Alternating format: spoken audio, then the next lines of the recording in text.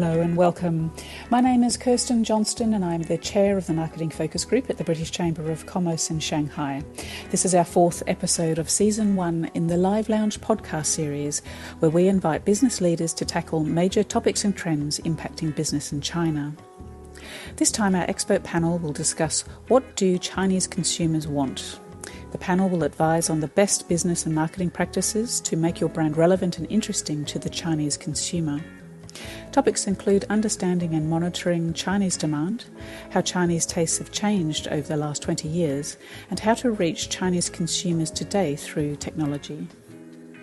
This panel is hosted by Matt Michener. Matt is a member of the Marketing Focus Group at the British Chamber and is the Marketing Manager at St James's Place Wealth Management in China.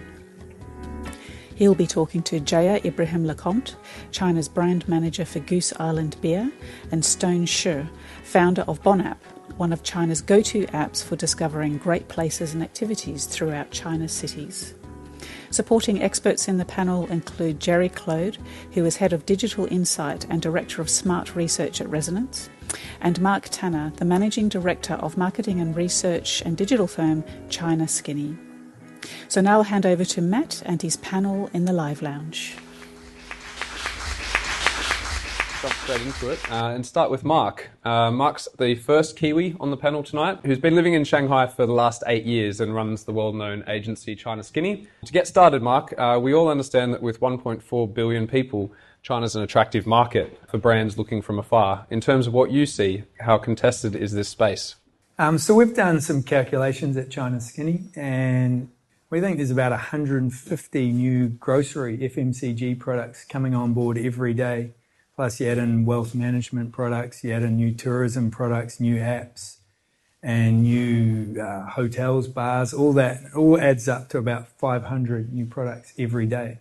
Plus on top of the established products that are already here. So it's clearly pretty competitive, the most competitive market on the planet. So as a brand coming in without any real differentiator or solid channel strategy, it's pretty difficult to get any form of mindshare. With that contested market and 500 products a day, what are the key elements a brand must get right when trying to market to Chinese consumers?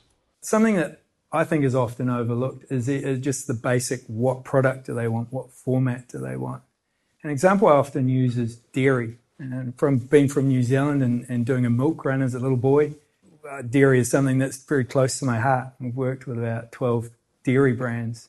And we saw that although there's this perception that foreign dairy is better, the melamine scandal and a whole lot of other scandals, the price of domestic dairy is actually 34% more per litre than imported dairy, which for us it made no sense. We had to rerun the numbers and things, but again and again it kept showing up. And we looked at that and we're like, why is this happening? And we looked at the way foreign brands come in and they'll go into a supermarket, they'll go into an e-commerce store and they'll scan the screen and everyone's selling these 1 litre Tetra Paks of plain white milk. Whereas the average Chinese consumer doesn't really like milk. They don't drink it in the way we drink it in New Zealand or Australia or Britain. Or they don't have these big portions of milk. They'll have a small portion and then they'll probably put it in their fridge or their cupboard, as a lot of them do with the ambient temperature. And so when that Tetra Pak is open, it's no longer fresh. So they feel there's a lot of wastage. You look at what the foreign brands are doing, they account for 98% of all 1 litre milk products sold online in China. Whereas you look at the smaller formats, dominated by the local guys. So they account for about 2/3 to 3/4. So Chinese love that. One, they open it, it's fresh, it's single serve, they can take it with them. That's one thing, they're getting the right size point. Two is, again, 70% of all plain white milk is foreign brands. Whereas most Chinese, a lot of them don't instinctively like milk in the way they've been brought up on milk. And they want more of a reason to drink it. So you're getting a lot of these brands coming in and they're selling kids' milk. So kids' sleep milk or kids' brain development milk or kids' bone development milk or fitness millennial gym goer milk or elderly joints milk. All these very segmented, specific things that as a consumer, I don't feel like I'm just getting the same homogenous stuff that 1.4 billion other consumers are getting. I'm getting something much for me. So it's about segmenting and making the consumer feel special, and it really serves their needs and their lifestyle rather than just this generic product that a lot of the Western companies are coming in for. So I guess you've just touched on, localization. Brands entering China and localizing their product for the local market. Can you provide examples of how this may vary from city to city in China? It's funny, a lot of people come in and they localize for China and they have this one generic strategy. Even a tier one strategy is not that specific. When you've got 500 new products launching, you need to be a lot more specific than just giving people in Beijing the same product that you're giving down in Guangzhou. In Beijing, people are much more nationalistic. They're much more likely to buy a Chinese car. They're more family bonding really bodes well, resonates well with them. Things like the men, they're much more macho up there. You come down to Shanghai, they're very metrosexual. They'll carry their partner's handbags. They'll do the cooking and the cleaning. So if you're selling like food products and things like that, you probably want to be more man-centric in a place like Shanghai than the more macho Beijing. But I think another really good example is Shenzhen and Guangzhou, which everyone lumps those two together. They're two tier one cities, 30 minutes apart on the fast train. And for one, Guangzhou, the majority of the population are from Guangzhou, so they speak Cantonese as their native language. Whereas Shenzhen was a fishing village a generation ago. You've had people come from all around China to seek their fortunes. So the common language is Mandarin. So at a very surface level, if you've got someone on the ground, you probably want a Mandarin speaker in one city versus a Cantonese speaker in another. At a much deeper level, you look at the way Guangzhounese live. A lot of people, because they're from there, they live with their parents, these millennials that everyone's wanting. So they'll see their parents every night or at least weekly. Whereas down in Shenzhen, because they're migrants, you may only see them once every 3 months or once every year at Chinese New Year. So you've got quite different emotional family needs. And if you're pitching that family bonding type message that so many brands here do, it's quite different for those two cities. And that's just the tier one cities. But you look at all the lower tier cities and the regional differences from food to climate to lifestyles and all these things. There's often quite a matrix of how you want to really make sure you're pushing their buttons.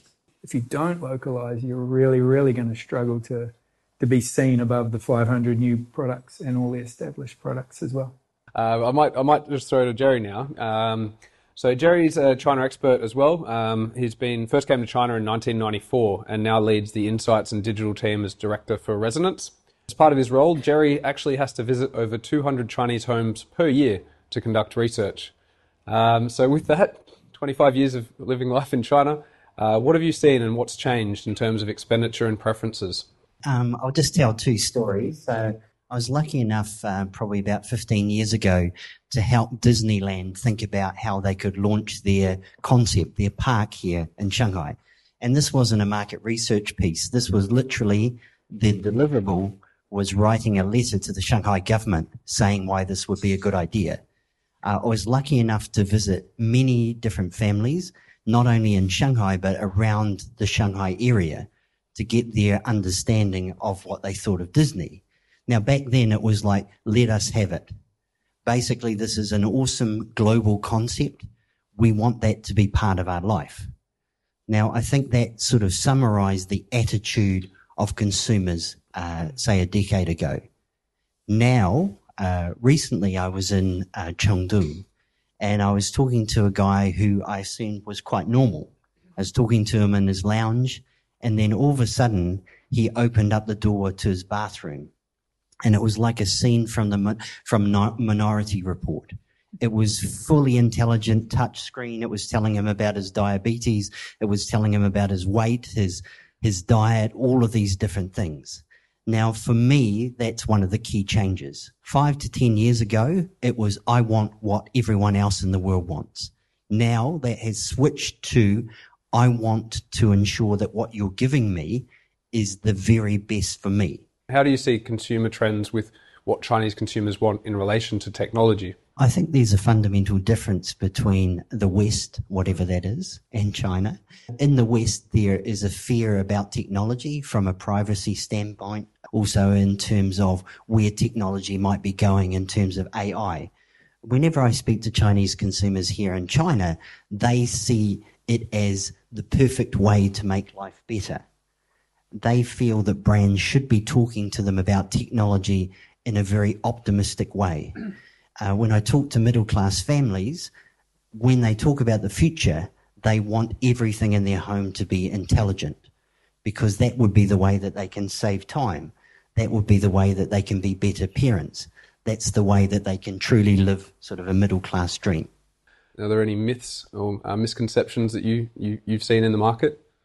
Yes, I think it's a bit of bad news. I think a lot of people outside of China and also in China are kind of crossing their fingers, hoping that Chinese consumers will turn Western. They're not going to. They're going to selectively take parts of Western culture to enhance their Chinese life. So we're starting to see that particularly educated consumers are starting to engage with Chinese culture more and more. We're starting to see more and more examples of hybrid culture. We're starting to see brand identities which are not Western or Chinese, but a combination of the two. Certainly in terms of routines, and Mark touched on some of these, there are ingrained cultural behaviours that will not change as a result of modernisation. One thing that's been talked about quite a bit is people trading up and trading down of various market segments and I guess their expenditure. What are you seeing in the market currently when it comes to things like luxury goods and others? 5 years ago, the trading up would be very much about luxury and lifestyle products and brands. Now I think trading up is very much about nutrition and health. So when I ask middle-class families, how do you think about your supermarket budget? They look at me as though I'm stupid. I say, well, I don't think about a budget. I simply want the best things in my shopping supermarket trolley. I want the best things for my young son when he goes to school. I want the best things for me and my husband, so we're the healthiest, so that we can compete in the marathon next month. There are no limits to the health that I can gain from food and nutrition. So there's a huge opportunity for premium nutrition and food brands. Okay, and just last one before we move to Jaya. You've worked on China both internally and externally, from working overseas and looking at China. What are the main cultural differences you've seen in terms of what Chinese consumers want? One of the things that I think makes China truly unique is that you have sub-generational differences every 5 years. So in China, it's meaningful to talk about post-90s, post-95s, post-noughts. If you put those three consumers in the same room, they would have difficulty talking to each other. Basically, the post-noughts would think the post-90s are kind of aunties and uncles. That's how different their internet language is. That's how different their attitude and level of internationalization is. You're almost seeing distinctive consumer segments within generations in China. Moving on to Jaya now. Goose Island entered China in 2016 when craft beer barely had a presence among Chinese consumers. Can you explain the journey of Goose Island in China from when you launched until today? We chose Shanghai as the base to enter the Chinese market, and then we move on to Beijing. It was a calculated decision because Shanghai and Beijing, in terms of craft beer, is actually quite well known. The consumers are a lot more open to craft beer. Beijing has a very strong local craft beer scene. In Shanghai during the time, you have quite a number of smaller craft beers which is already coming in, specifically from Belgium and also some from Australia. As a Chicago brand for us, it was very important for the Chinese consumers to understand what made Goose Island, and that was the origin. We came from an urban city, so we always talked about being, from Chicago. Obama drank our beer at G20, that photo that everyone kept on seeing, so that is always an association of Goose Island during the time. And then we opened a brew house in Shanghai, the flagship brew house at the end of 2016. the experience of actually opening a brew house. Again, Goose Island started from a brew pub. It was during the start of the craft beer movement in the US. It made sense for us to start again from a brew house. In Shanghai, when we created the location, it was in a way to let the Chinese consumers understand how beer is made. What is the difference between industrial style beers and craft beers? Having a brew house as well made it easier and made it more accessible for consumers to understand how a beer, when it's being brewed, smells, how you can pair it with food, for example. That was very important for us. And we always thought that when we opened the brew house in March 2000, end of 2016, we thought that, all right, it's going to be mostly foreigners coming in and then the Chinese will follow in. We were very wrong. The Chinese consumers make up 90% of the clientele from day one. And they were the ones coming in. They were all interested in trying new things. Most of them have never known what craft beer is or what an IPA is. They only knew that they don't like strong alcohol. They do not like bitter beer. But it'd be very interesting when you see a table of 4 to 6 people, mostly between the ages of late 20s until early 40s. And the first thing when they try all the different beers, they go for the IPA. Okay, so it sounds like there's a piece of education, obviously, within the brew house and the experience of being there as well. I guess what have been the biggest learnings of an American beer brand entering the Chinese market? Entering into China, where craft beer makes up 1% of the total beer consumption, it's all about letting people understand what craft beer is about, what makes it different. They only know there is white or dark beer. They don't understand the different flavors that goes in there. So what makes craft beer tick? That was one of the things that we have learned. It's all about education, but the Chinese consumers do not want you to tell them what to do and what to drink. They want to make that decision themselves. So the tone of voice, the content that you come out with is extremely important. And that is something that as Goose Island, for me specifically, is understanding what content to take from the US that we have done, all my products, and how do I make it work for the Chinese consumers. That was the most important thing for us. How do you differentiate your marketing strategies for different tier cities? Something that Mark touched on earlier. Yeah, so right now we have a very strong foothold in Shanghai and Beijing.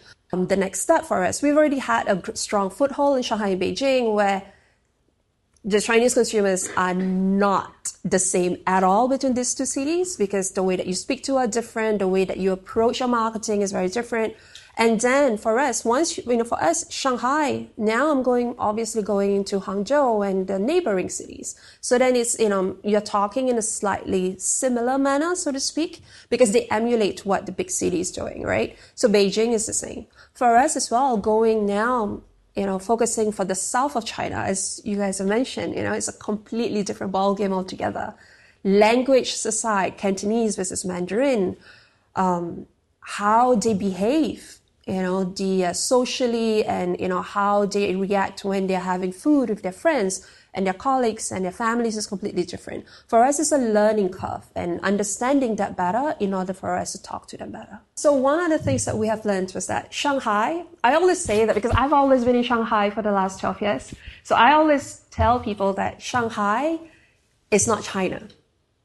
It's the consumers are very metropolitan, they're very cosmopolitan, very well-traveled, very diverse, bilingual at most times, Xiamen is obviously, you have a lot of people who travel a lot, Hong Kong and neighboring cities and stuff like that. But then the needs are different. For every 1,200 restaurants in Shanghai, which fits my Western bar, Western restaurant kind of, category, I might only have 5 in Xiamen. So how do I work with that? And understanding who are going to these restaurants and whether they make sense for me as a business, and then talking to the consumers in those locations. Those are very important for me to understand. Okay, nice. Thanks, Jaya. Moving along to Stone. Stone's the founder and CEO of Bon-App, a bilingual premium lifestyle and travel community for 1+ million international people in 13 Asian cities. I'm sure many in the room have it on their phone right now, actually. Stone, can you tell me a little bit more about Bon App and I guess the makeup of your user base and the story behind it? So for the last 5 years, we have done three things about Bon App. One is we have accumulated 1 million users. The makeup is about maybe 40% internationalized Chinese and 60% foreigners. And now we start get more and more incoming tourists start using Bon App before they arrive in China, as opposed to, hey, I've been in Shanghai for 3 days from TripAdvisor, and here's what the city has to offer. But our goal in the next probably 12 months is to be the app for them to download. Because you don't want to download a different food app when you travel to Beijing, to Chengdu. You want to download Didi when you're in here and there, all in one app. That's our position, the super app for international people in China. It was originally launched as an expat app. Well, it's about 50-50 currently of Chinese versus expats. What was your marketing strategy going into, that market? I was in the US for 10 years before I came to Shanghai 8 years ago. I was a social chair for the Dormers group in Shanghai. And my job was to basically find a restaurant and bar for the guys and gals to hang out every month. And then I couldn't use Dianping because, it was in Chinese. It was reviews from people who didn't like raw fish in a sushi place. So just people didn't like it. And as a product manager by trade, I wanted to prototype something for my alums, for the people from the Ivy League, American schools, and then all the international people in Shanghai as an English app only. That's our very strong positioning. And we got people who love leaving reviews, 2% of the population, who love leaving reviews. And then they're going to tell their friends and families and colleagues in the office, hey, check out my reviews. And then their Chinese friends start going out with them. And then they share Bon App in their WeChat group.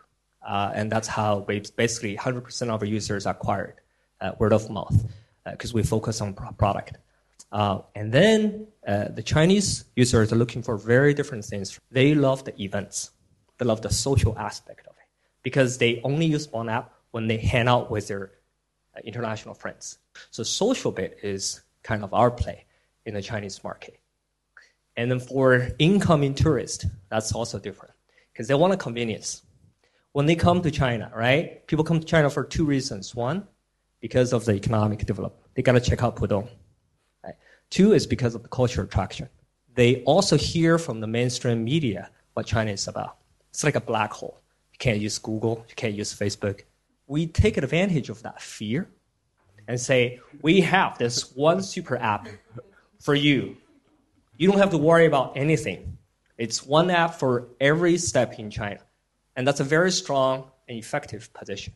That's an interesting play. I think, your app is obviously available in more cities than Shanghai and Beijing. Are there any different preferences of users from tier 1, tier 2, tier 3 cities across China? What I'm saying is, about 9 years ago when I first visited Shanghai as a student, I met a professor at CBIS and said, China, and in his own words, China is as complicated as the whole Europe and Africa combined. Language, people's behavior and everything. So we have to understand this. Shanghai is very different from Beijing. Beijing is very China-centric. The cool kids, the cool expat kids in Beijing, they all speak very good Mandarin. We're in 7 different cities in mainland China and 6 in the Asia Pacific. You could see that like in Chengdu and basically in Tier 2 cities, most of the foreigners are either foreign students or for English teachers. But you have to basically really understand what the Chinese government want from the local government. Because like Chengdu is the most international Tier 2 city in China. And it's not because of the foreign English teachers. It's because of the government really want to position it that way. I guess looking forward in the next 2 or 3 years, if you were to make predictions, about the Chinese consumers generally and what they were looking for and wanting. Is there anything you could add to what the other panelists have said? Yeah, I'm seeing a cycle in here. I was born in China, in Sichuan, until I was 22, and then I was in the US for 10 years. What I saw is when I was 7, I used to use Liangpiao, the food coupon, to buy. I was 7, I went to the market. And it was a big thing for us to see, basically, chicken with hormone growth. Because all of a sudden you can have all the chicken wings you can have. It's a big thing. And now it's coming back to organic chicken. And people paying big money for it. It used to be that, Nestle instant coffee was a big thing. And then you have 10 years ago in B school, people debating whether coffee would take over China. And now Shanghai with 500 Starbucks alone. And then next bit, I'm not drinking Starbucks because I'm too spoiled with gourmet coffee in the former French concession. I didn't like my coffee in Frankfurt when I was spending my two-week summer in there because the coffee really sucked. From the high street, from the best coffee shop in Frankfurt, I didn't like it. I'm too spoiled. So you start to develop that standard. Going forward, I see this trend coming stronger even. I see people being more aware of what they want. People not following trend, but really understanding what's best for them. Trusting a true story, like a touching story, the emotional bit of it. And of course, you have to play with the Chinese pride. I guess this one, will come back down to Mark here. We touched on technology. Jerry touched on technology just earlier. But what advice would you give to foreign brands trying to enter China when it comes to technology? It's a big question. I think we need a whole panel on that. I think it's come in with an open mind, and I know for everyone in the room it would be a cliche, but obviously everything you know in technology there is no comparison in China. So from trying to compare Weibo to Twitter or Facebook to WeChat, it's just the way consumers use it is so different, and even the opportunities to use it are so much greater here. You just look at something as simple as payments. If you look in the second biggest market in the world for payments, America, $128 billion last year, whereas China was $9 trillion. So I think payments for me is probably the biggest thing you have here that you don't really have on any scale in the West. When clients come to you with the question around technology, what advice do you give them in terms of what they need to be China ready? Technology, consumers here embrace it more than anyone else in the world, and a lot of it's they don't have the same data issues. They've always been watched by the big brother or however you want to look at it, but they've also, for so long, China was the way you could get news and get information, get educated was through state media. It was all controlled by Beijing. All of a sudden, and a bit later to the game, this thing called social media came along, and this thing called Weibo. And these people that haven't had a voice ever before can now say what they think, and they can hear what other people think as well. So that's almost this forbidden fruit. Chinese are inherently very interested and curious people, something I love about the place, and some of that comes with their technology adoption. I might just throw this one to Jerry. I guess in terms of what consumers want, what do you believe are the major desires when it comes to brands and technology? I mean, how is online versus offline evolving? I think we just touched on the point, as Stone mentioned, that people are starting to think more about their own identity. And I think their attitude to brands has changed as a result. So maybe 5 years ago, brands were about social badging. So check me out, check out my Gucci, check out my shoes. But now it's like I'm living through that brand. Auto brands are starting to do this very well. So they're talking about how the car allows you to live a certain lifestyle, what it means to be a BMW driver versus a Ford driver, for example. So when I talk to consumers sort of in their late 20s into their 30s, they're starting to talk a lot about brand stories. So where did the brand come from? What's the relationship of the brand to me? And it's sort of less about badging and more about how can I express myself through that brand? And of course, digital is a wonderful opportunity to tell those stories in China. And Jaya, I guess on the subject of technology and what Chinese consumers want, I guess how's Goose Island embracing technology for your segment of the market? As a brand that has come from the US, the major thing about Goose Island itself is always about Instagram and Facebook. Twitter has never been a big thing for us, but it's always about expressing what the brand is like. Our photos are always very raw, very taken on the spot. Comments were always made about the moment to enjoy. Take all of that aside, I've only got WeChat. How do I utilize WeChat a lot better? It's not just about sharing, content, information about beer education information, but there is another thing that we need to engage them with. And that is through games, for example, our H5 mini programs, all that comes into play. But the thing is, the consumers are being bombarded by this 20 times a day. How do you make yourself relevant is another thing. Something else that we really do focus on as well as we move along are videos. Mini videos are a big thing as well for us. This one's extremely topical, and I'm sure everybody's probably put it in the Q&A piece already. And if you haven't, scan the QR code up there to join our Q&A.